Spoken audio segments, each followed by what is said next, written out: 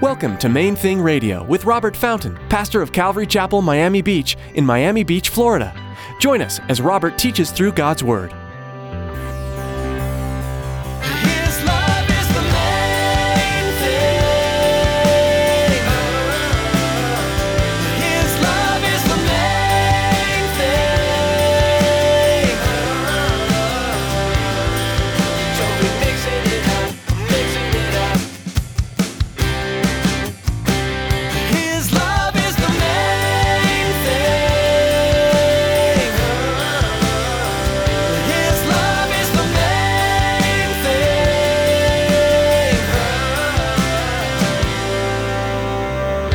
One eye for one eye, one tooth for one tooth, one life for one life. But the human tendency, being what it is, we flip that on its head and try to use it to rationalize payback. We want to rationalize revenge instead of guarding against it. An eye for an eye becomes a matter of personal honor. When in fact, what God was saying is it's not about you and your honor. It's just about keeping order and doing the right thing. An eye for an eye. We live in a society where no one has escaped being wrong. But Pastor Robert reminds us today that justice isn't about your pride or your feelings, but about keeping peace and order. You are not entitled to someone's life just because they stole something from you. Justice's job is to keep things honest and even. Stick around after today's message from Pastor Robert. I have quite a bit of information that I'd like to share with you. Our web address, podcast subscription information, and our contact information. Now here's Pastor Robert in the book of Matthew chapter 5 with today's edition of Main Thing Radio. His love is the main thing.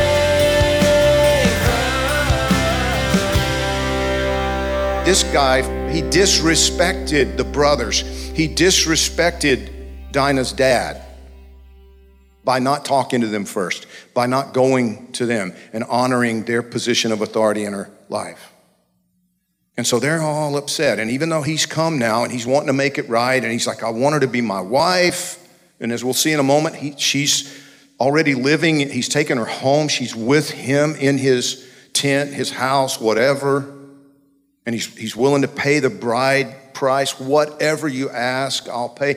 So the brothers, being angry, said, here's how this can work. See, if you want our young women to be able to marry your young men, well, then all your young men are going to have to be circumcised, because that's just how we do it in Israel. And the guy said yes. This young prince said, okay, I'll be circumcised.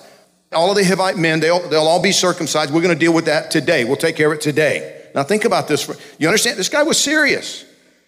And they all got circumcised that day. And so in verse 25 of Genesis chapter 34, now it came to pass on the third day when they were in pain that two of the sons of Jacob, Simeon and Levi, Dinah's brothers, each took his sword and came boldly upon the city and killed all the males, every man in the city. And they killed Hamor and Shechem, his son, with the edge of the sword, and took Dinah from Shechem's house and went out. The sons of Jacob came upon the slain, plundered the city, because their sister had been defiled. They took their sheep, their oxen, their donkeys, what was in the city, what was in the field, all their wealth, all their little ones and their wives, they took captive, and they plundered even all that was in the houses. Do you hear what the Bible's telling us here? No matter how you read this, it was completely disproportionate. It wasn't justice, it was revenge. And revenge for what? I think the implication here is that it was revenge for having been insulted. It wasn't about the well-being of their sister. How do I know that? Well, because this prince of the Hivites wanted to marry her. She's already living in his house. They take her out of his house. They kill him. They kill all the men. Now what happens to her? Do you understand? In the ancient world, nobody wanted her now. I mean, they've stated it. She's defiled. So she's going to be an outcast in her own home until she dies. She'll never have children. She'll never have a family of her own. She'll be dependent upon her older brothers. Do you understand? They didn't care about her. They cared about their own sense of dignity and honor. They had been insulted. And nobody gets away with that. You're going to show me respect. And so they went in and killed everybody in town and stole everything. Everything in the field. They even went into every single house. I mean, think about that. They're taking, rotten tomatoes off the cabinet top and the sugar out of the sugar bowl and whatever. You get what I'm saying? They took everything out of pride.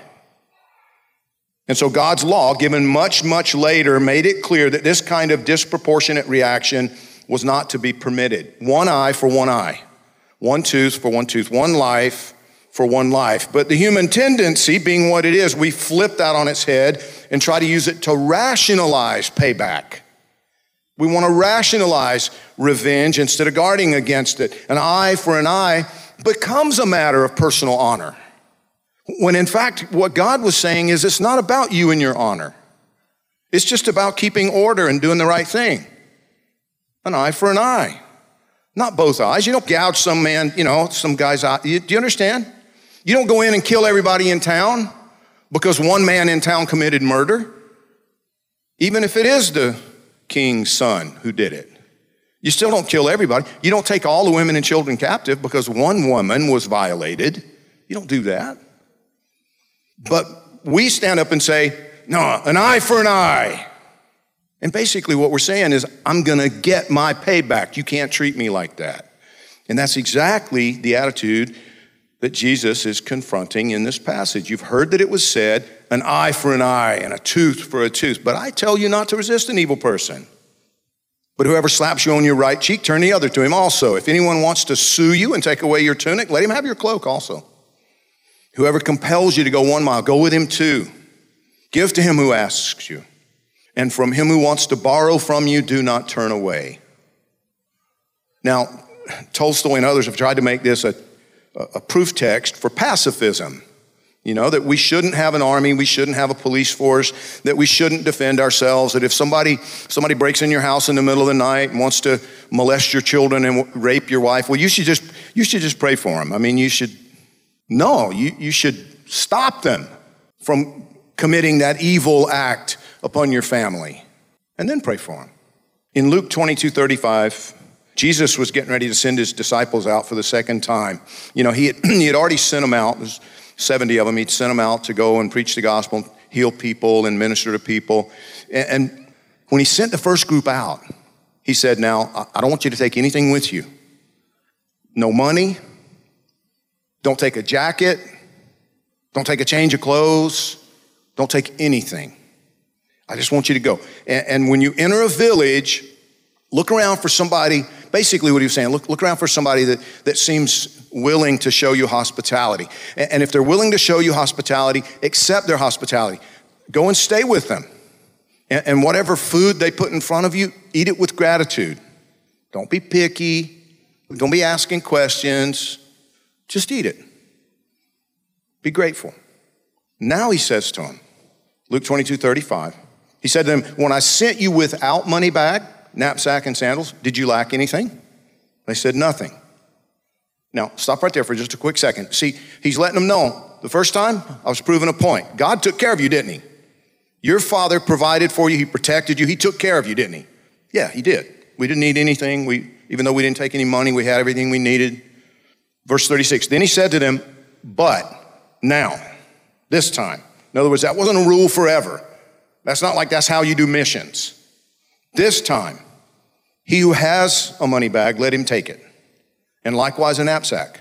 And he who has no sword, let him sell his garment and buy one.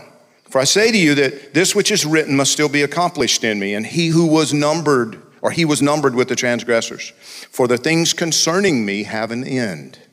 So they said, Lord, look, here are 2 swords. And he said to them, it's enough. Now, you see, this passage pretty much proves that Jesus wasn't a pacifist. He wasn't teaching or promoting pacifism. Now, another one that kind of backs it up, and by the way, there are those that look at this and say, oh, it wasn't really a sword he was talking about. It was this little knife. Well, it was one of 2 things. It was either a dagger or the short sword that the Roman army used. Both of those are defensive weapons. Both of those were used for self-defense. It's not a butter knife. It's not a bread knife or something. These were both like military or self-defense kind of weapons. And one of the reasons that we kind of I lean toward the idea that it was like the Roman short sword is that later on, do you remember the night that Jesus was betrayed? They're all in the Garden of Gethsemane. What did Peter do? He cut off the high priest's servant's ear. Remember that? And we're told he used a sword to do it. And how did Jesus react to it? See, this is another one of those that sometimes it'll be brought up to justify or to, like a proof text for pacifism, that, Peter should never have had that sword. Well, that's not what Jesus said to him. Jesus didn't rebuke Peter for having the sword. He rebuked Peter for using it at that time and in that place. You think Peter was walking around with a sword and Jesus somehow didn't know? Of course he knew. And he didn't say to him, Peter, you shouldn't have been carrying that to begin with. He said, put it away. His love is the main thing. His love is the main